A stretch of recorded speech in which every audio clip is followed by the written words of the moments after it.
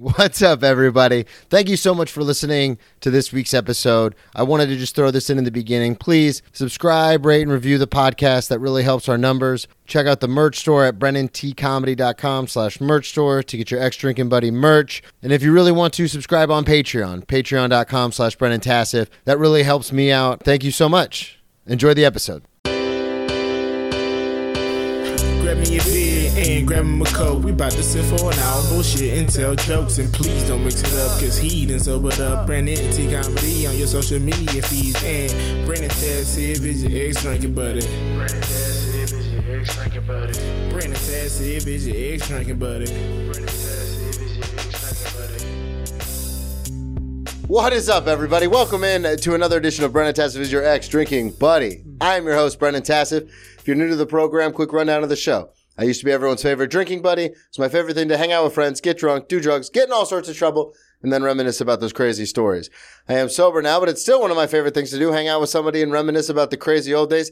Most weeks I'll be joined by a guest, and with this being the holiday episode, I figured who better to bring in than my very close friend, Matt Fulchiron. Merry Christmas to the world. What is up? It's yeah, me. This will come out December 25th. Oh, wow. Holiday episode, and I figured, the closest thing I have to family in New York City that's nice. is Matt Fulchiron, good friend and also mentor.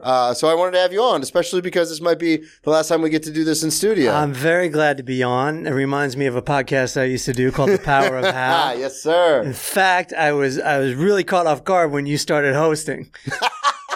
Like somewhere in the back of my mind, I thought I was going to be hosting. Oh, yeah. That's for the listeners, especially anybody new. Matt and I and Daniel Torado, very funny comedian from Canada, we had The Power of How, which was a positivity podcast. I ran into the guy that did our artwork, Nelson Diaz. Oh, yeah. And he was talking about how bummed he was that the podcast was over. I know. Like he was actually one of those guys. He started going, he's like, I save it for Monday. Yeah. I listen to it on Monday. It gets me in a good headspace for the week. Yeah. And I'm like, you're the guy we've been looking for, man. Like, we need like a couple 100,000 of you. Yeah, where were you know? Yeah, the podcast was a lot of fun. The thing was with Daniel having the family, and I know we talked about this on the other podcast, but we could talk about it now. And then trying to get 3 people together for no profit is a motherfucker. Well, that was the thing, was we were like, oh, well, once we get rolling and we'll get advertisers and stuff. And then we did it for, a couple months, and we're like, oh, we'll just hang on. And we had a bump here. Yeah. A bump there. And then a couple more months, and we're like, this isn't growing the way we thought it was. This is shrinking. What's going on? We just kept working harder. We kept getting a bump, and then it would go backwards, and then a bump. Yeah. And I believe in the podcast, though. And 100%. I don't do much shit for the masses, obviously. Yeah. I believe in that. I believe in that podcast. It was a uphill or upstream swim to begin with, because people want to hear bitching and complaining on podcasting. Yep. They don't want to hear nobody come back to the fucking... Well, and the other problem, too, is like... Because you started podcasts when podcasts were first becoming a thing. Right. So, like, not even I knew what podcasts were. Yeah, and so growth was... I was like, what is this shit? Yeah. Like, once a week? It was the same deal. Yeah. It's like, I'm making no money. Yeah. What is this? But growth was way different, because if people found one, then they would... And not so many people had them. So you'd go on your friends, and they had a big... Yeah, it really just snowballed. Yeah. Around 10, 12 years ago. Yeah, and now starting a podcast, it's like, everybody has a podcast. It's like taking a piss in I had the Atlantic 3 Ocean. podcasts, yeah, at one time, but it was so much fun. But like you said, with Daniel has the kids, and then obviously the reason why you had to stop, what we're going to get into. But also with me, because we would normally record, if not at the studio, then at your place. And it's like, I got to take 3 trains. And it's like, and normally sometimes we'd be on a day where I had work. And I was like, well, then I got to take 3 trains to get back to work. Yeah. And then sometimes we'd have to do it on the weekend, like Saturday or Sunday.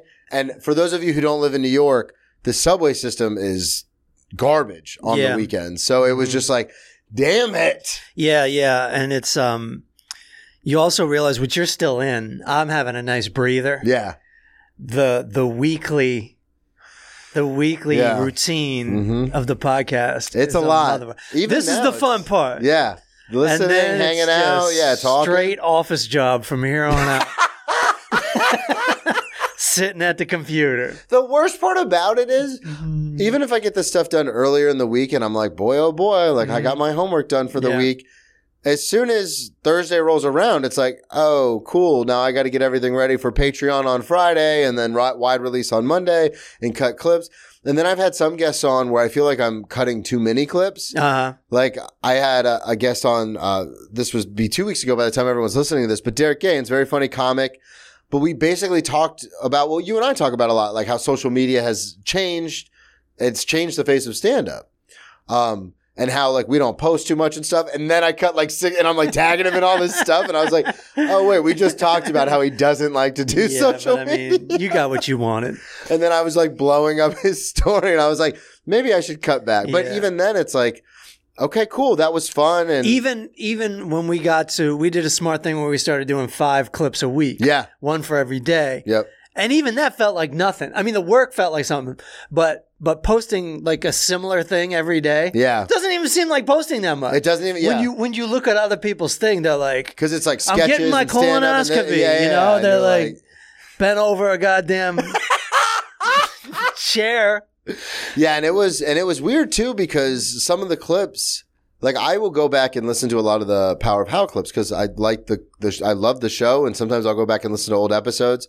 But it is interesting because we do so much with this stuff, you forget. Like I've gone back and listened to... You breeze through it and you forget all these... I mean, I've got over a decade of just basically moments of my life on tape. Yeah. Which I don't even want to listen to something from like 6 years ago, 7 years ago. I think it would really freak me out. Yeah, the podcast years for me are the struggle years. Yeah. Like, and it's like, there's just so much it's just me fighting every week to survive and taping it. Yeah, we talked about that because some of it you're just like, what the hell? And then you go back and listen and you're like, God, man, calm down. Like, but relax. It is funny though. Like I do like listening to the jokes that appear out of nowhere. Every 3 minutes, man. It's like, oh shit, that's hilarious. Yeah. And of course I get every joke I've ever told. Like I'm the best audience for me. Right. I get what I'm talking about. Oh my God, I run into that all the time. Yeah. Sometimes I will write out a bit and I'm like, this is going to change comedy. Like this is the greatest thing I've ever written. Really just changed your afternoon. And then for me. Like I did that weight loss bit and I was like, I'm going to take a different angle than everyone ever. Right. Because there's a lot of comics that talk about gaining weight and losing weight. And I was like, oh, I'll put it on its head.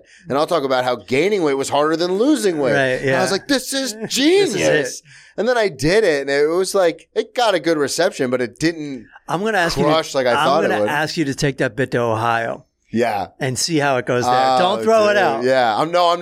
I love that bit. And no offense, Ohio. I could have picked I could have picked about 48 states. Or let's say 49-50. Yeah, because there's certain cities that it won't work in, and New York being one of them. But I'm sure if I went anywhere in the Midwest, New York is like, that's not true. Yeah. I work out every day, and I was like, because I talk about gaining all that weight in 3 months, and I was like, that's way harder, and people just kind of are like, well, you got to eat right. People it's a lifestyle. Too much fucking reason. Yeah. And facts to the stand-up show now. Excuse me, Mr. Comedian, that's not an accurate fact. That's not actually what happens. Yeah, I know. That's actually not physically possible. Well, good news for you. This joke's going to be over in 20 seconds. We can laugh and move the fuck on. You're not even going to remember Come on. Oh my God. Yeah, but yeah, doing the podcast was a lot of fun. And that was the thing but it just made sense at the time when we got the call from Daniel. And again, we talked about this on the other show, but you have a life-changing thing coming up. I don't even know where to start. Like I'm all over the place. I'll just take the audience through where I was just telling you. Absolutely. Like let's talk about the holiday season first, baby. First of all, since it's the holiday season, I'll say this is like Charles Dickens' best of times, worst of times. Like I've had the best year and the worst year. Yeah. Like I haven't worked enough this year, but the work I've done has been unbelievable. Even the gigs I won't even Dear Diary about. Yeah. Like I rolled into the year getting out of the Borgata in Atlantic City, like New Year's Day. Yeah. I was even sober for a month. Yeah. Not sober, but I didn't drink. Yeah. And did a lot of coke, did a lot of fentanyl. No, just kidding. Smoked some marijuana, whatever. God, that was a year ago. That was a year ago. Since we started taping. Yeah, because we started taping Power of How in November, September, October, November. Yeah. I also went to Like I went a lot of places, and I worked in the UK. I worked in Iceland. I worked in Ireland. You're not allowed to call Dublin, Ireland, part of the UK. Oh yeah, no. And I even knew that at customs. That's North I'm like, Ireland, man. I'm like, yeah, I got a big tour. I'm in Dublin, and I said I go like a ton of places in the UK, and she was just like, Ireland's not the UK.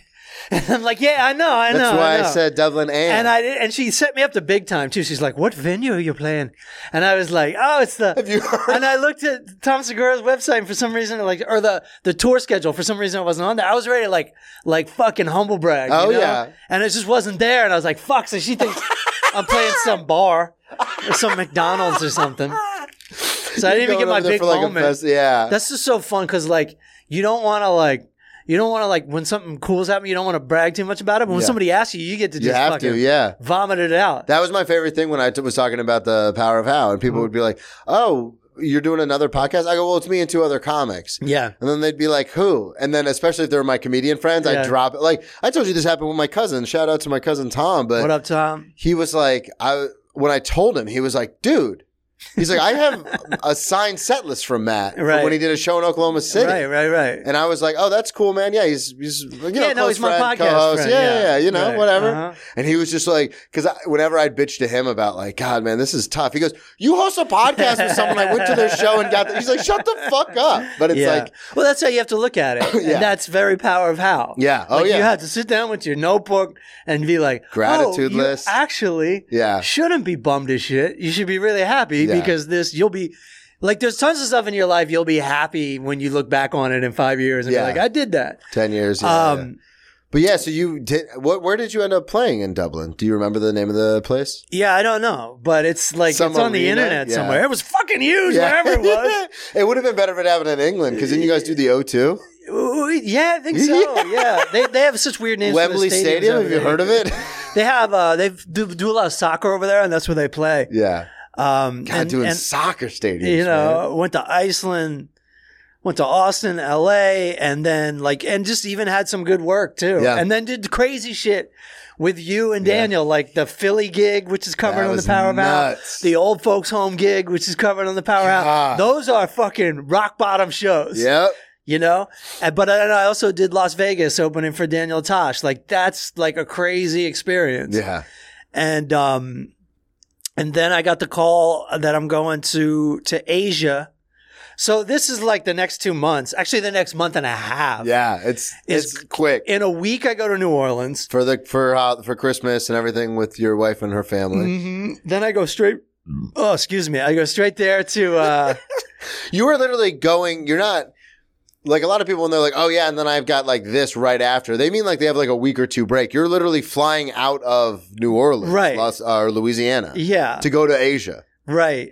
To go to Tokyo, Hong Kong, and Singapore. God. Then I'm flying back to New York, which is an 18-hour flight, and I'm moving. Yeah, that's to Los Angeles, and the whole time I'm writing a TV show, like officially at this point. Yeah. So it's like there's a real responsibility there. Yeah, it's not I'm writing a TV show. It's like Starbucks. we're ramping up. Yeah. I don't even want to give out any details, but they're good details. Yeah. And so some of the people, and again, we won't mention who, but some of the people you're doing it with, like you said, it's not like I want to write this with my butt. Like they are professional, like award-winning, like we're going. Emmy award winning. Yeah. So like you have to be like on your shit. Yeah, exactly. While you're on an 18-hour flight coming back. Yeah, like having a meeting at like 3 a.m. or something. Yeah. Zooming on the plane. Right. So and then the big move back to LA, going back, and this all the like crazy stress and then also like leaving New York is the bitter part. Mm-hmm. You know, it's like I did a show at Gotham on Saturday night and I was just walking around afterwards. I'm like, this is the life, man. Yeah. This is it. Did you want to talk about Seinfeld? That's the Seinfeld life. Yeah. That's like doing what a show, you're living in New York. It's fucking awesome. So, obviously we don't have to get into too many details if you don't want to, but with the move to LA, that was kind of something that has been culminating for a little while, for at least a year or so. Because I remember we talked about it, and in the back of my, because you're, like I said, for the audience, Matt has been on the show 4 or 5 times. You did the first bonus for video. You're one of my closest friends in the city. When you originally brought it up, it was one of those things where I was like, well, you got to do what's best for you. Yeah. But in the back of my head, I was like, he's not going to leave me. Like, he's not going to leave. Right.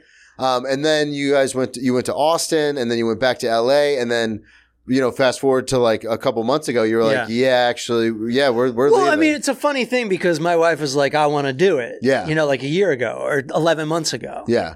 And I was like, okay. Like just knowing that moving is a bitch. I'm like, okay, all right. And then, over the course of the year, I really just set it up so that it could happen. Yeah. And now we're doing it. Yeah. Now and it feels like all of a sudden, because when you actually make the decision, to me, it's like, well, then it's time to do it. Yeah. Because, I'm going to do it in 6 months. Like, what do you mean 6 months? Let's just do it now. We got the apartment. I got a job out there. Like, this is it. Like, I got to go out there anyway. And she's always wanted to do it. But then like, it's so hard to move. Like, if you've ever done it before, you know what it means. Yeah. Like, if you've never done it before, it's just like all like fucking gravy. You're like, we're going to get out there. My life's going to change. Well, it's not Everything's moving gonna be apartments. great. It's moving across the country. Yeah. Which I've talked about on this show, and I know I've talked about it on The Power of How. Like, when Savannah and I when we decided that we were going to move to New York, obviously the pandemic happened and we had to wait. Yeah. But then when all the wheels got back in motion, you're like, same thing. You're like, oh, heck yeah, boy, oh boy, we're going to the big city. Right. And then you have to rent a U-Haul. And then you have to like sell your cars and cancel your insurance. And there's all these little things where the timing is super specific. Yeah. Like, I can't cancel my insurance before I get the U-Haul. Yeah. But I need to sell my car before I get the U-Haul. But then I don't have a vehicle. And it's like, how are you going to get back home? And it's like all these little things where you're like, oh shit. Every time my wife says, oh, I'm going to miss my job, I'm like, do you want to stay? Because I will fucking stay. Because I will. I really will. This is actually like a great opportunity, a great time. Especially we found a very affordable apartment. Yeah. Because I'm renting from my old landlord. And the friends who I never screwed over. Like, I always paid my rent on time. And I was always a gamble with him. Yeah. He'd always like look at my credit and look at my savings and be like, I don't know if we can do this. And I'm like, well, I've never been evicted, and I've never missed rent. Yeah. And I've got all these, because my friend also rented from the same landlord. And I'm like, I've got these references. Yeah. I'm like, same as the move. I'm like, if you don't want to rent to me, don't. But I'm telling you right now, you're going to get paid on the first of every month. That's why I don't have any savings. Yeah. Yeah. Exactly. I pay my bills. That's what I was going to say. Every month I'm like, man, I'm out in front of my bills. I'm good. Right. I could maybe put a little bit away. And then I'm like, oh, wait, no, I have rent due in like 3 days. That's the other big thing too, is I've noticed just even in moving in Florida, like, cause I would like every time a lease was up, I never renewed a lease until I was in my 30s. Or late 20s. But that was the weird thing was my credit, obviously in my addiction and everything, my credit was garbage. Right. I didn't have any money to my name, but I would do the same thing. I was like, I don't know if this is a real thing, but I used to think there's this thing called renter's credit, which is like a separate credit score where they can go in and see if you ever missed a payment of rent or if you've ever been evicted. Cool. I don't know if that's a real thing or not. Oh, well, it should be. Someone told me that like in college. Somebody with bad credit told you that. I think so, and I just believed it. Yeah. And I remember I went to go get an apartment, and I was like, yeah, but I've never, the same thing. But I was like, I've never missed rent. Yeah. And a lot of times you forget, it's not like a computer, like it's a person across from you in the leasing office who's just like, yeah, okay, we'll take a shot on it. Right. Totally. And yeah. So but it is crazy, this whole idea of, because anybody who's listening to this right now and who listened to the Full Charge Power Hour, it's the same landlord. Because when you told me you're like my old, I was like, oh my God, I've heard stories about when you lived like with this guy. Yeah. So then you got the place, and I do want to say I have good credit now. I want the audience to know there's a happy ending. Like I had really good credit when we first moved to New York. It was sterling. It's tough. It's coming back up. It's good. Yeah. Good. Glad to hear. Isn't it amazing how I don't want to say easy, but how doable it is to get your credit good again? Yeah. Because when you're under, it feels like there's nothing this is a permanent scar. I'll be screwed forever. Yeah. You're not. Well, that was the weird thing with mine, was a lot of it was, so I worked a financial job for like a couple of months, and it's a long story, but in that time, the guy that I worked for while I was doing life insurance and stuff, he also did credit repair. So I'd always just be like, how does that even work? Yeah. Like, how do you do that? And he goes, oh, all you have to do is just dispute things. He goes, especially if they're like more than a few years old. Because what happens is if I owe you money, but you're like, Brennan's never going to pay me. So then you sell my debt to somebody else for like pennies on the dollar. Yeah. Then they sell it for pennies on the dollar. Then they sell it for pennies. So he's like, no one has the original like terms and agreement that you signed originally. Right. No one still has that. Yeah. So if you go, this charge isn't mine, and it's like 6 companies down the road, there's no way they can prove it. So they just have to take it off. Yeah, yeah. So, and Credit Karma was a thing back then. And I mean, it still is, but you could just dispute things right from Credit Karma. Wow. So there wasn't, back in the day, there was paperwork and you had to call people and there's this whole thing. But then you just hit a button on your phone. Yeah. So I disputed everything. Yeah. And almost all of it just vanished. Yeah. And I was like, I'm free. I'm free. They're going to start sending me new credit cards. And that's what they did. And then I racked those up and I was like, damn it, they got me. I was hitting my limits for years. Yeah. And just refused to get another credit card because I knew it was just going to like, I'd ultimately end up in a worse place in 6 months. So that's what I did was I was hitting my limits, but I was like, these cards are so small. Like, give me a real card. Right. And I'll never hit my limit on that. Yeah. And then they gave me a real card. And then I was like, I get groceries. I'll do this. And then later on, it became like, I'll throw 1 month of rent on there just because. It'll be fine. And then it was. It just adds up. But we're in that time of year now. With it being Christmas today, we're in that time of year where it's like, it doesn't even matter. We make so much money at work. Like for this 1 month, it's like, oh, I'll just get out in front of everything. Yeah. It's literally my Christmas present, as shitty as it sounds, is working as much as I do. Yeah. Because then when I get those checks, I'm like, all right, pay. Like I'm good. Good. You know, you got to do what you got to do, unfortunately. Yeah. But I got to I'm not advising anyone to spend money on anything at all. I got to get back to your credit level, man. I got to get back to where I can just throw a card down and be like, what's up, man? Yeah. Actually, no one should be my credit level. Because then they just give you shit. I know, right? But you still have to pay for it, though. That's the crazy thing is the interest and stuff. So the whole move is actually in motion now. That's what we were talking about. Yeah, we've got the apartment. Yeah. So that's a big deal. It's a huge deal. And I've got, I have scheduled writing. Yeah. And you're actually getting movers because we talked about this. You're getting movers, the whole deal. You're going to do it big boy style. My back went out a year ago, and I'm not messing with my back. Yeah. And my 4th-story apartment, I'm not fucking with it. Yeah. And, I'm just going to get the movers, going to get them to drive it out. God, that's so smart. And going to sell the car. Car's got too many miles on it. Oh, yeah? I mean, it's a great car. Anybody that wants is in the market for a Volvo. Damn that. But actually, I don't even think I'm selling it to anybody because I went through this thing where I sold my car to somebody like 20 years ago, and the person I sold it to would never like get it switched over at the DMV. Oh, just wouldn't do it. Yeah. Just would not do it. And that's a big deal because if they run lights and stuff, that's all on you. That's my problem. Yeah. So like all these tickets and stuff would get sent to my address.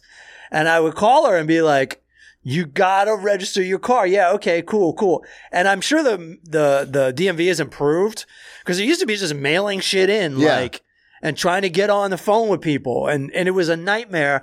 And it even got to the point where it blew up in my face like 15 years later because this dude, a friend of mine from college, was dating her, but didn't tell me he was dating her. The reason I sold her the car is because she was friends with this guy I knew. Yeah.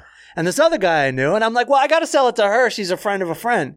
And then he's like, hey, he just brought her up for some reason. I'm like, oh, dude, she made my life miserable, blah, blah, blah. I'm just like, kind of trashing her. Not across the board, just for this thing. Yeah. And he didn't say anything. And then I get this Facebook message from her like, how fucking dare you? Like, blah, blah, blah, blah. He told on me. Wow. He told on me. And it turns out they were going out together. They were like engaged to be married. That's what I thought he was going to say. It's like, we're getting married. Just trashing her. And at that point, I feel like he should have been, because I don't think it's that bad of a diss. Yeah. I just think like she did me wrong. Yeah. That's not. Yeah. At that point, I feel like he should have told me. Yeah. He should have been like, oh, we're dating. Because then I'd have like, hey, could you go get the car registered? Right. And then I'd have an opportunity. Yeah, be upside for him, like the heads up for him. And then I'd have the opportunity to apologize. And then that guy died. So like he just went to the grave thinking I was an asshole. You know what I mean? I love this guy. Yeah.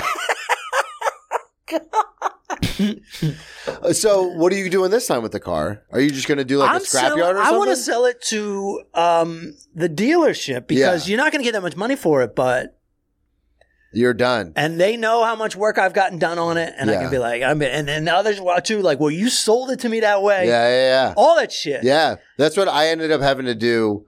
So when I sold my original, got sober, and then I got a Nissan Maxima. It was a family friend who sold it to me, and it was like 10 years old, 120,000 miles, but Nissans are like, they're very good engines. So I bought it from a friend of my dad's. He was selling it, and he sold it to me cheap, even though it was still pretty expensive. Right. And I drove that car for like 3 or 4 years, I guess, maybe even longer than that. But I remember when the radiator cracked. And like, it had no other problems really on paper except the radiator cracked, but I just could not afford to get it fixed because it was like $2,000. Yeah. And so I went on Carvana, and even with my credit at the time, because I had just gotten sober again and like just started building it back up. But even Carvana, they're like, it's like, I love it because it is like the sleaziest of sleazy salesmen, but in an app. Right. I was like, yeah, we'll figure it out. Don't even worry about it. I know a guy. I know another app. I know a guy who will finance the whole thing, the whole kit and caboodle. It's gonna be a little high. But don't worry, you get your credit right. We'll refinance. Yeah, which is actually what I ended up doing. But I had to get rid of this Nissan, and it was so funny because I just junked it. I found one junkyard that would actually drive out with the tow truck to get it because I could no longer drive it because the engine would overheat like almost instantaneously. Right. So I just junked it. And the guy showed up, and it was a nice looking car. And I remember the guy showed up, and he's like, "You're junking this?" And I was like, "Yeah, man, the radiator's cracked. Like, I can't even turn it on without the engine overheating. And then if the engine block cracks, it's worth nothing." Yeah. And I was only getting like $350 for it. Sure. Because it was junked in. I know the deal. Yeah, but he was like, yeah, but a radiator's like what, $1,500 to get it completely installed? And you're like, exactly. And I was like, yeah, and I don't have 15. He goes, you don't have like a credit card you could put $1,500 on? He's like, you could, if you get the radiator fixed, you could turn around and sell this for like $5,000. Right. And I was like, dude. Do you want me to not give you? Take the fucking car, man. Yeah. Car guys are kind of tough because I remember even the first time I moved to New York, like 10, 11, 12 years ago, I was at the box store, like getting boxes. Yeah. And the guy's like just asking me about the move or whatever, which like I kind of personally think is crazy. Like if I work a store, I don't give a fuck about your move. I'm not. I don't. But anyway, some people want to talk. Yeah. And I'm like, yeah. And I'm like, yeah, I even sold my car. And he's like, how much you sell that? He's like, that Honda? I go, yeah, because he's like automatically he wants to buy it. I guess. Yeah. He's Now like, he's like, how much you sell it for? I'm like, 800, and he was just like, dude, I would have paid $1,600 for that. Why didn't you tell me? I'm like, I just met you. Like it's sold, it's fine. Yeah, and that's what I did too. I called somebody. Yeah, that's what I did then. I'm scarred for life with this. The whole title transfer. Yeah, well, I'll sell to a family member or a dealership or a junkyard. That's it.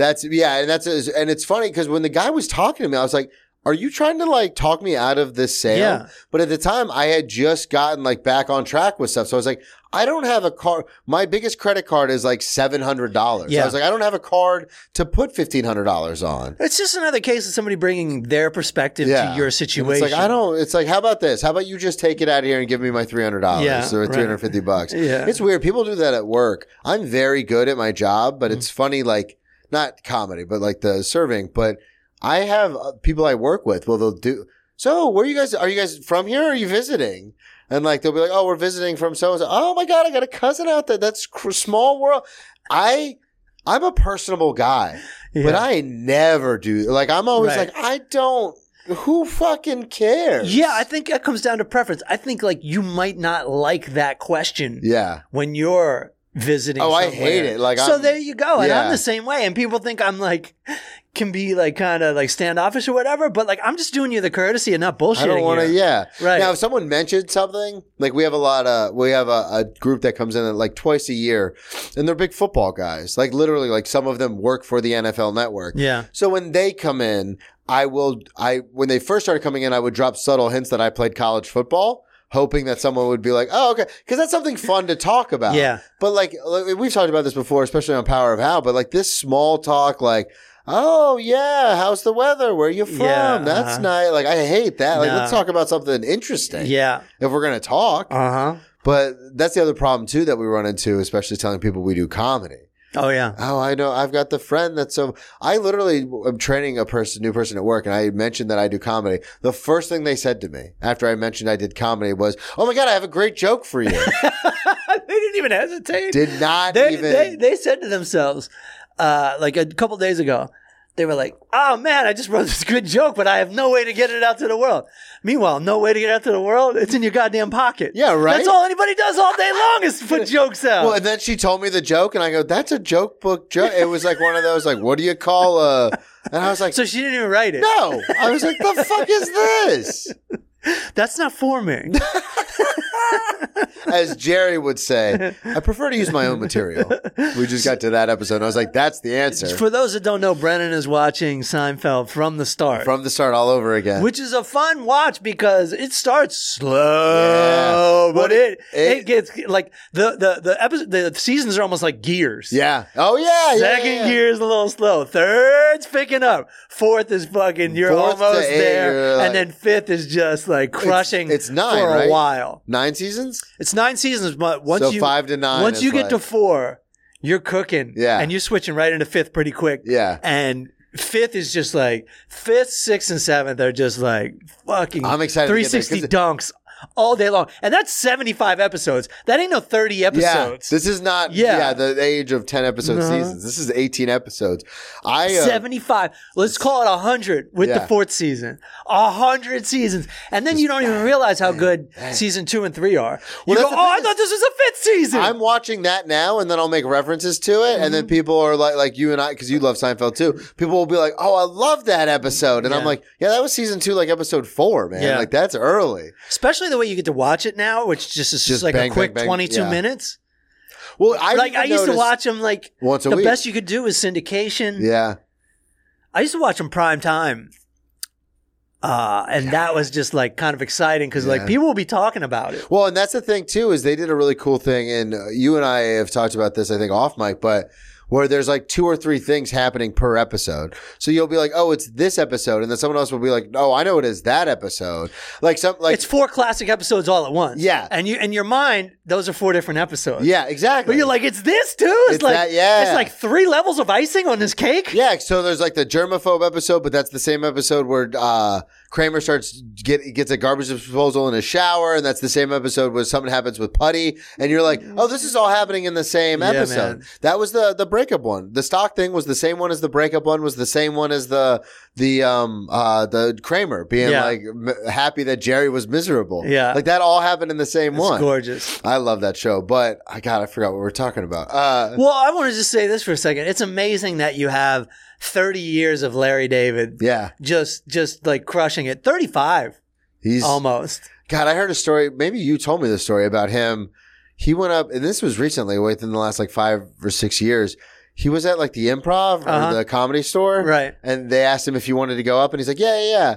And then he like got up and was like, never mind, and just walked off stage. That's his move. That's his old material. But that's like, he's now like one of the biggest people in comedy. But he doesn't want to fucking do it. That shows you how awful it is when you get up there. Not the experience in general, but the sight. Of the audience is just like, oh God. They're all like eating and talking and not like looking at you or looking at you with like hatred. And it's just like, fuck this. Yeah. He just, never mind. Yeah. I had a comic the other day. I was at a mic. Well, I guess this was a couple weeks ago now, but I was at a mic, and it was one of those days where I was going from work and I got off a little early. So I was like, okay, I'll do the 3, the 4, the 4:30, and the 5 o'clock mic. Like I'll just knock out all my mics for the week in one day. And I remember in between 2 of the mics, I went and got food. And then I walked into the mic and I like opened up my food, and this comic goes up and he goes, "Are you eating right now?" And I wanted to be like, you obviously don't perform at a lot of clubs. Everybody's fucking eating. Have I got bad news for you? You know these clubs you're trying to get into? They all serve food. And there's going to be waiters, too. Do I have bad news for you, buddy? You are fucked, my man. Yeah, he goes, are you eating? And I was like, yeah, man. When you get to the theater portion of your fucking career, you'll be okay. But in the meantime, you've got a good 10 years of watching people eat. And this is a very optimistic warning, by the way. God, yeah, it was so... because I dropped my fork and I wanted to look up and be like, have you ever performed in a club? People eat. Not only that... like I cut my teeth on coffee shops. Oh, yeah. And bars. Bars was What do you mine, think was yeah. going on at these places? God, I'll tell you bars was what. the worst. The fucking blender and the goddamn espresso steamer. There's a club now. It's in New York. You and I have both performed there. I won't say the name, but it's an actual club. I get to say the name. I'm leaving. And but they have a blend, like, so they have a room upstairs. It's a red room. Yeah. And they have like a little makeshift bar, like in like a little alcove. So there's like a door, then an alcove, then the door into the showroom. And the blender's like right next to the door. So even with that room filled with maybe 75, 80 people, all the way towards the front at the stage, you can still hear. I don't know why they put that shit on the menu. I don't. People ask for that at my restaurant. I go, look around. There's red leather on the seats. You're at a state. Like, so you don't serve anything with a blender? We don't own a blender. That's awesome. The restaurant does not own a blender. That's fantastic. Yeah, so I'm just like, no, sorry. I give them that weird, like, judgmental, like, we don't have blender drinks here. Perhaps you'd be more comfortable at a McDonald's or a Burger King. Maybe there is a new Margaritaville that just opened up in Times Square. They have lots of blenders. So yeah, LA. I wanted to talk to you. Just start drawing a map. You're going to be so fucking happy right here. I have people who do that. They go, how do I get there? There's a joint in every salt shaker. What? They go, how do I get there? I go, fucking Google it, man. I don't know. It'd be one thing if I was a local. Right. Like if I was in Daytona and someone's like, hey, what's fun to do? And I was like, oh yeah, there's this cool bar. Go up here, make a right. Sure. But like people will be like, hey, is there something fun to do right? I go, I don't know. I just moved to New York. There's a bar that a lot of us go, like a lot of other people go to. It's like around the corner. And they go, oh, what's it called? And I go, oh, the Reservoir. And they go, how do I get there? And I'm like, how'd you get here, motherfucker? Yeah, I don't. Around the corner. I don't know. Keep taking corners till you find it. I don't know. I was just watching The Hangover last night, and they go to the doctor first. Yeah. And they're asking him all these questions, and they go, "Oh, where is that?" And he's like, "It's on the corner of something, and go fuck yourself or something like that." Not my job, and go fuck yourself. And fuck off. And it's like, dude, of course. Yeah. Why would you? Of course, he's a doctor. You guys are harassing him. I love that movie. The original's so good. Yeah. I wanted to ask, because this is the Christmas episode. Yeah. And did you guys growing up have any, like, we'll take a hard pivot. Did you guys have any, like, crazy traditions or fun things that you would do every single year? No, my family is so tame. You're low key, and so quiet. It was go to church, maybe even midnight mass the night before. Yeah. Open presents and have dinner.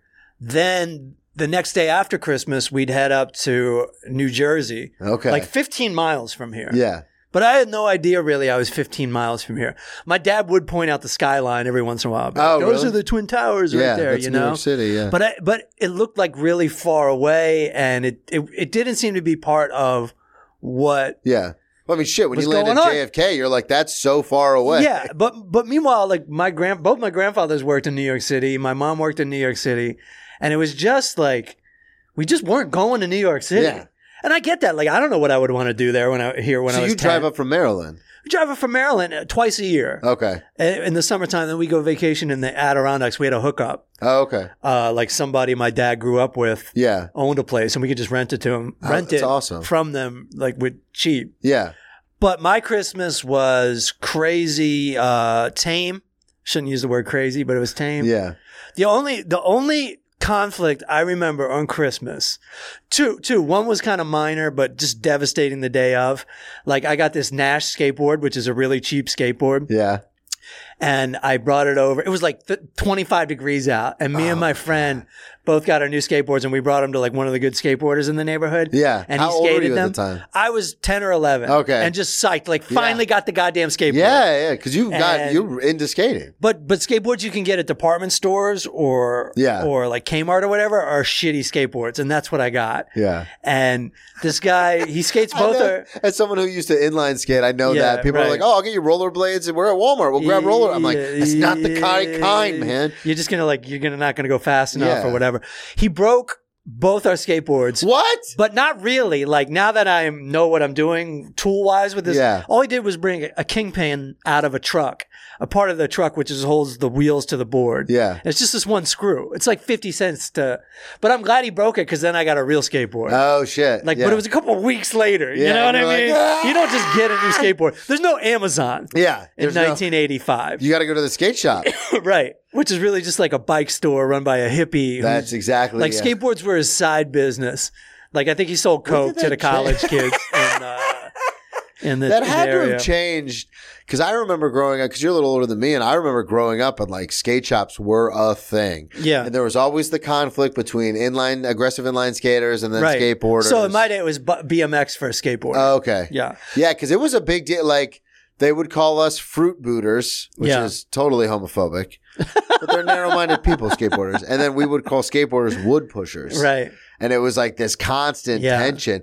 And it's funny now because I grew up around people who inlined. Yeah. So when people are like now that I moved to New York and people were talking about like, oh yeah, I used to skate and stuff, I automatically am like, oh yeah, cool, so did I. Like, oh, what kind of board did you have? And I was like, never mind. This is something the aliens will never understand. We're mortal enemies. Right. It's like, well, these two groups hate each other because this group has wheels on their shoe, but this group has a board with the wheels on. My argument was... So naturally they hate each other. My argument was always, when you're a skateboarder, the board is doing the trick. When you're a skater, you're doing the trick. Okay. That was always my thing. Uh-huh. But I mean, I don't know if that makes any sense. As a skateboarder, I don't know if that No, tracks. I'm actually like, I thought we could breeze through this without any conflict. But I actually don't like what you're saying right now.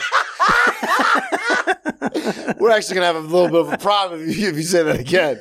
The one Christmas I had that was like, you ever do something shitty as a kid? I'm going to tell you what I did. But you don't realize you're being shitty because you don't know. And this wasn't my fault. But like one Christmas around that time, like maybe 11, 12 years old, I said to my mom, I go, or maybe I was younger. I must have been younger, like maybe 8 or 9. I'm like, yeah, I didn't really get that much stuff this year. And I could tell I pissed my mom off. Oh, what's the problem? Like, I'm talking about Santa Claus. Santa Claus fucked up, not you. My mom fucking lost it. But they're the ones. Somebody tell Santa. But they fucking lied to me with the Santa, and I don't get how that's a fun lie. I don't get the whole Santa Claus thing. I don't either. I mean, you're already getting these presents. Like, as a kid, you honestly don't care where they come from. Well, do you think I think it's a manipulation thing to keep kids on better behavior. Naughty, nice. Well, they're also teaching you religion simultaneously, so you're like believing all this stuff. Yeah, that's and then like one thing just completely folds. Nowhere. Well, and they actually, when my dad told me, I thought I was gonna. I didn't even still like figure it out at that point. Yeah, I so much trusted authority, and I think that's why I have problems with authority now. That like when my dad told me, he almost like. It was a double whammy. He was like, "You don't believe in Santa Claus, do you?" And I'm like, "No." And he goes, "There's a guy flying around in 1 minute." Like around the whole world, that's nonsense. And it's like, that's your nonsense. Like it was a double whammy. It's like, you're the one that told me, man. Like, what the fuck? Yeah, I can't believe you believe that lie I told you, you dumb fuck. Why wouldn't I have? Why wouldn't I have? I believe everything you tell me. You're the one that told me how to tie my shoes, how to put on my pants. Told me how to ride a bike. Yeah, what the fuck? It was interesting because it was the first day of Hanukkah last week, and Tracy and I were together because we hang out on Thursdays. So we FaceTime with her family, and we're talking about we were celebrating Hanukkah, and we're lighting the candles and all this stuff. And then we happened to get a Christmas tree that same day.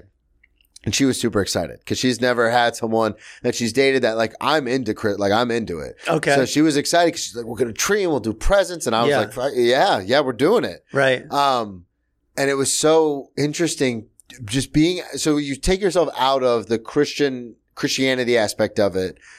And she was like showing her family the tree. And she's like, isn't this so cool? Like we have a Christmas tree. And her dad was like making jokes because they're Jewish. She was making jokes about Christianity. And I was like, well, actually, the tree is from a pagan holiday to celebrate the harvest. It actually has nothing to do with Christianity. Yeah. And the presents and Santa actually has nothing to do with And then the more I was talking about it, I was like, wait, Christmas has nothing to do with Christianity. Sure.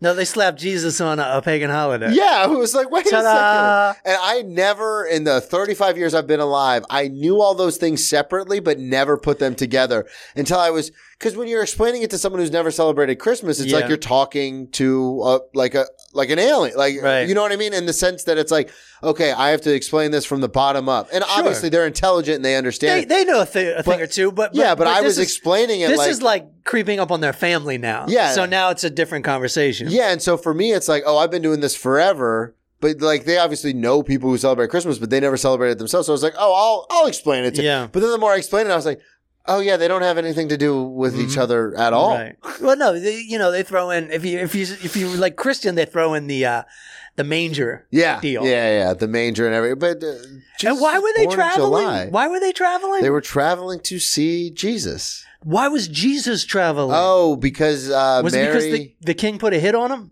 I actually don't know that part. I remember she went to the inn and they didn't have a room, which is why he was born in the manger. I do remember that. It's Christmas, lady. We got no rooms. Yeah. It was actually July, but no one ever wants to talk about that. It was in the spring. Yeah, no. Don't get me started. No, you have a lot of history. I'm going deep into the Jesus zone. I wanted to bring up, because you did ask about the being a kid story. I have one more Christmas story. Okay.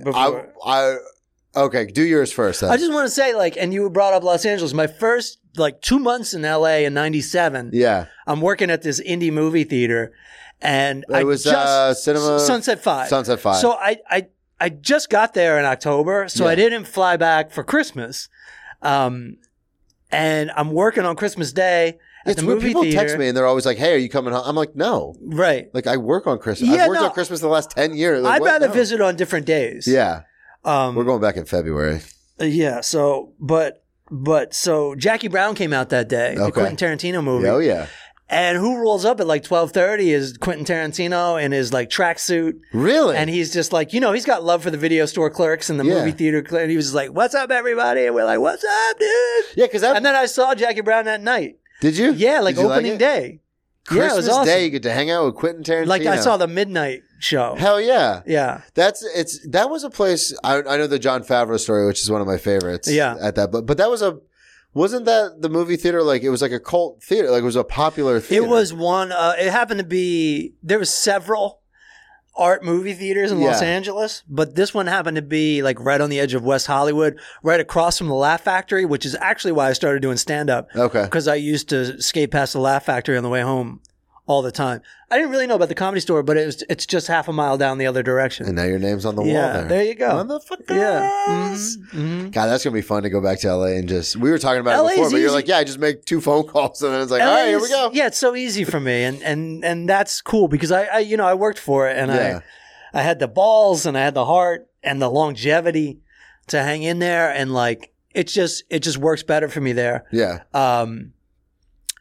But do you guys, with you and, because I know Kristen's family is really big into it. Do you guys at the apartment now, do you guys put up a tree or anything like that? We usually do. Yeah. Because my wife is very much into Christmas. Yeah. But this year, since we're moving and stuff, yeah. We're just not bothering. And I'm going to be in New Orleans for 12 days. And then my wife at least 14, probably longer. She loves it. Definitely longer. She loves it. Yeah. Absolutely. That actually, I wanted to bring up that because you were talking about doing shitty things as a kid, and this kind of ties into the whole theme of the ex-drinking buddy. I remember when I was 12 or 11 or 12, I was young, and I remember this is the one of the only times where we went to Ohio for Christmas because we never went. A lot of people came to Florida because of course, it's the winter. Yeah. And I remember we went to Ohio. And we're seeing all this family and it was a big deal. Maybe it was Thanksgiving, but it was around the holidays. And I remember downstairs, we're in a basement, finished basement. Everyone's down there. Aunts, uncles, everybody, cousins, people I haven't seen in years and still haven't seen since. Yeah. And I remember someone raises a glass. Because for the listeners, they know this, and I'm sure you know this too, but I didn't drink until I was a senior in high school because I hated what drinking did to other people. Sure, yeah. And so someone raised a glass and we're all together. This never happens. A toast. I must have been 11 because my parents were still together because I remember the pictures. And someone's like, a toast. We're going to do a toast. And I remember out loud, trying to make it look like it was under my breath, but making sure everyone heard me go, I don't want to toast you people. You're all alcoholics. And my dad was so embarrassed. And I was right. I did a bit about this for a little while. Right. But I couldn't imagine being my dad where it's like, well, I can't hit him. Because Right. then it looks like he's right. Like we're all crazy alcoholics. Right. But then if I don't say anything. We're already in the basement. Yeah. Well, and then if I don't say anything, Yeah. people are going to think maybe I'm not saying anything because he's right. Sure. So it's like, how do you, and that was the whole premise of the bit. Yeah. But I remember doing that. And then now looking back on it at 35 as a full-blown alcoholic that goes to meetings, I was like, you piece of shit. I don't know. I think you got to give yourself, but it was, you got to give yourself a little credit on that. I mean, I thought it was pretty funny. Like, yeah. And like nobody was like, I mean, they're fucked anyways. You can't be like, no, I'm not an alcoholic, because then you're an alcoholic. Yeah, right? So I put him in.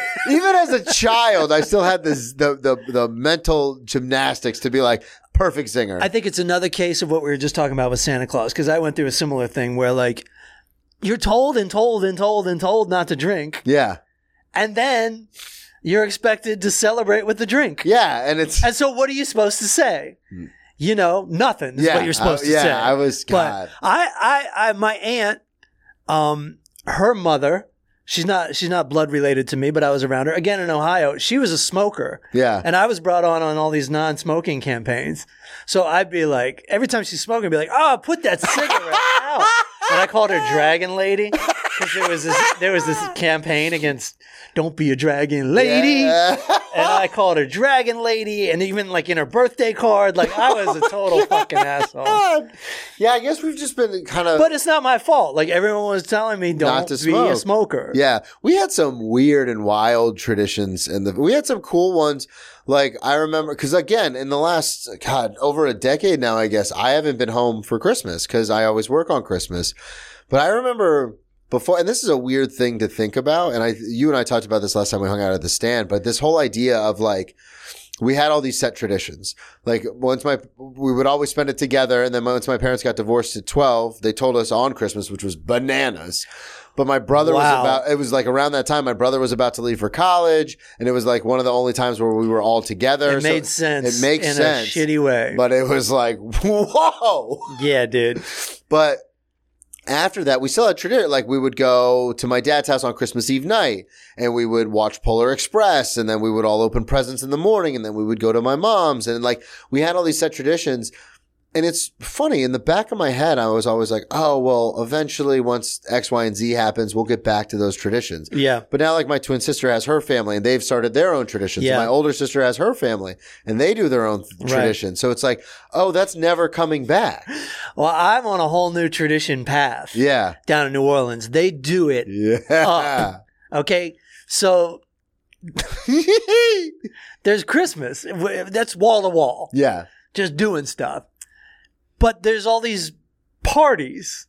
Like there's straight up parties with like 50 people at each party. Just, holiday parties, Christmas parties. And it's kind of all the same people at different locations, like day to day. And it's wild. And like somebody's dressing up like Santa Claus, and the kids are sitting on their laps. It's like, so you don't even barely know it's Christmas at my parents' house. Yeah, that's like my dad's still doing his daily chores. My mom's still doing her routine. My family's all about like routine. And routine wins. Yeah. You know, and 100%. That's how I am. Routine wins. And well, that was the thing with Tracy, was she was like, "Are we going to do it?" Because she asked me, and Savannah and I was the one who always pushed the Christmas thing because she could take it or leave it, but I was the one who was like, "I'm going to go out and buy a tree. I'm going to go out and buy." I do think it's fun. I do want to say that it is fun. Like if it's, I got to buy a tree. But when you get the tree, it's kind of fun. Yeah. And like, and when you're opening a present. And when you're eating a big meal. And when you're eating Christmas cookies. So I would always do all that stuff. But then to your point about your routine, like when it came to Tracy, because she's Jewish, so she doesn't celebrate Christmas.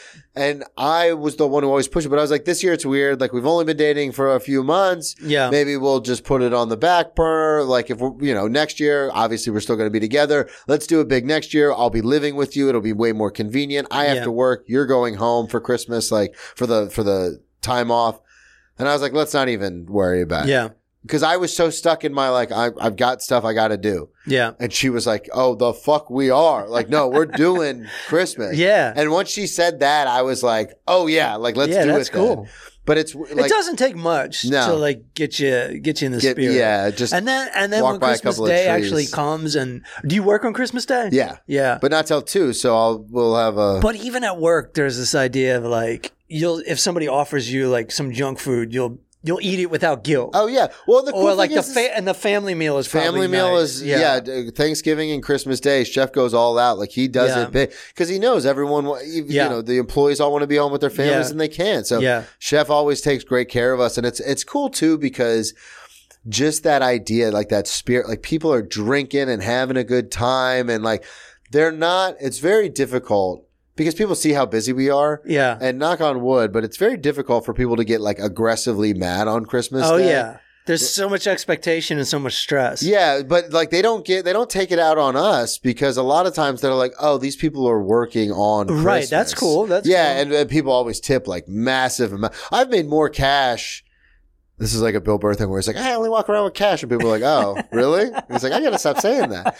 But like, I've made more cash in the last like 2 weeks than I have in like the last 4 months. Yeah, that's awesome, dude. Just because people are like throwing money and stuff like that. And so it's a great time. And it's fun to be in the city to do it. I also got the chance, I think in 2020, to experience the non-Christian, or it was actually a Jewish tradition I've always wanted to do. Oh, really? What was it? I just did nothing on Christmas and ordered Chinese food. Yeah. I've always wanted to do that. Tracy talks about it and all it was the time. awesome. I thought it was a stereotypical thing, but Tracy's always like, no, we get Chinese every year on Christmas. Yeah, it's stereotypical, and it. I mean, I don't know. I don't know. It's also awesome. Yeah, it is stereotypical because I don't know any Jewish people that actually do it, but. I do. I'm dating But one. so you do. Yeah. And so, but I always thought that was brilliant. And like the Chinese food especially. And it was like, and on, what do you call it? Christmas Story. Yeah. When they have to go to the Chinese restaurant. Yeah, the restaurant with the duck. Yeah. It was also, I never realized, because when I was a kid, I would get like gift cards and money and stuff like that for Christmas from like relatives. And I remember I was such a shit kid. I'd be like counting my money and I'd be like, who's taking me to the store to go spend this? Like, let's go. I was a spoiled, untitled piece of shit. Yeah. I was like, let's go, Mom. Again, I'm going to take your side on this because you didn't get a present. You got money. Yeah. So you got a gift card. But that was, and as Mitch Hedberg said, you took money that was good everywhere. That's the whole joke. You don't even finish it. You don't have to. Yeah. But I remember my mom used to always be like, Brennan, everything, and my stepmom and my dad, and they'd be like, everything's closed on Christmas. It's Christmas. Right. Nothing's open. Right. And when I worked for Outback Steakhouse, shout out to them, I worked there and we were closed 2 days, Thanksgiving and Christmas. 2 days a year, we were closed completely. Okay. So I worked for that company for 10 years. So I just always assumed, why would my parents not tell me the truth? Like, obviously, everything's closed on Christmas. Right. And then I started working in like prime steakhouses and stuff, and they're open 365. Of course, and I was like, wait, what? Yeah, I know. I was like, who goes out to eat for holidays? Yeah. Oh, a lot of people actually. So the Chinese food thing always like got me because it was like, if I was now being older, it's like, oh, if I'm off on Christmas, I'm going to like get some like food. Yeah, some real food. Like, right. yeah, I didn't even think about that. Yeah. It was just the prophecy was fulfilled. Yeah. Like I wanted to do that. So did you just do nothing? I did nothing. Yeah. I did nothing, dude. I did nothing. And it's a good thing. It's kind of very similar to like during the pandemic where it's like you don't feel bad for doing nothing because nothing's. I didn't feel bad. The pandemic was so stressful for me. Yeah. Just to have like a little. Oh yeah, that would have been like 3 months into it, 4 months into it. No, March, April, May, June, July. Oh God, I guess yeah, I was way into it.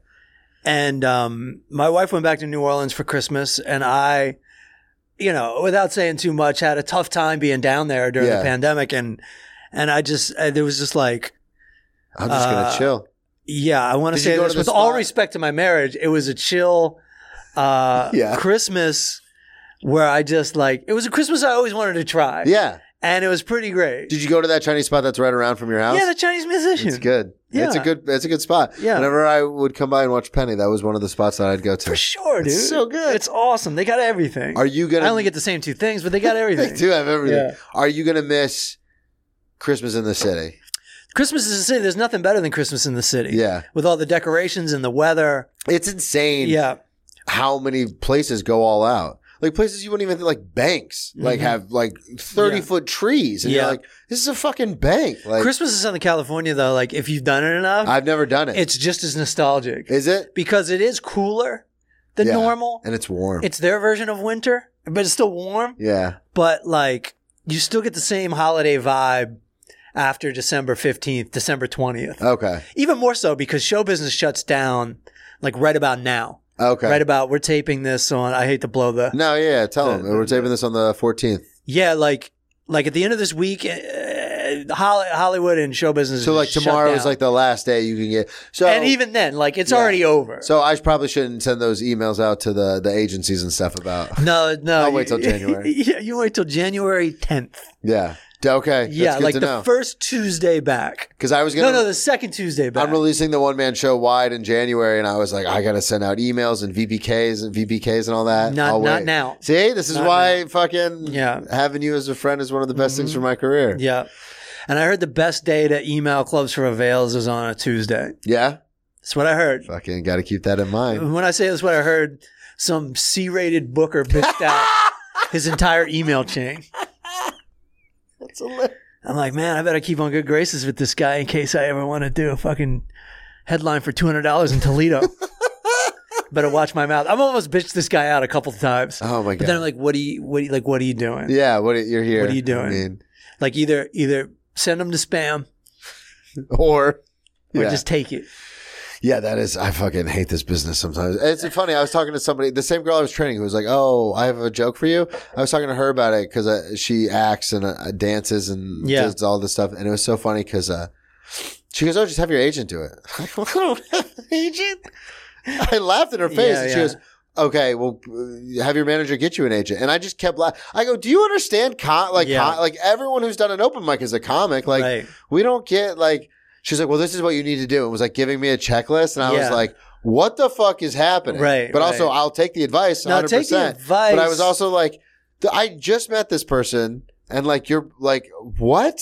No, it's all good and everything. But that's not how the business works exactly anymore. Yeah. Especially like, now. You have to most people have to have enough of a career already. Yeah. And that's how it's always kind of worked. I know people who have like hundreds of thousands of followers who just in the last year got actual agents. Because now they can do something for you. Yeah.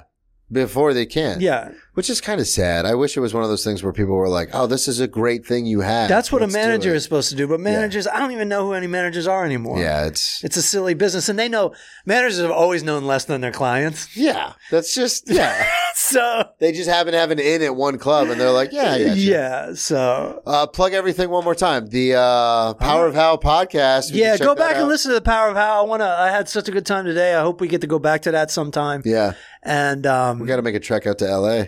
And I don't know what the hell else I'm doing. If you happen to live in Asia, I'll be on tour there. I have a few listeners in Asia. Not a ton. And expats, go see Matt. And if you live in California, I'll be there by February. Coming back, baby. At the full charge. Yeah, that's about it. Beautiful. At the full charge. Yeah, at the full charge on everything. Yeah. Thank you everybody so much for listening. Have a happy Merry Christmas. Happy holiday. Happy New Year. Happy New Year coming up. Send us those New Year's resolutions. We'll read some on the pod. I don't know why I'm saying that. It's not like that's something we ever do. This year, I'm finally going to quit drinking. Hey, I'm here for it. There's at least half your audience. Yeah, DM me, man. I'm around for it. As the very funny Joe List says, if you're DMing a stranger, you probably have a drinking problem.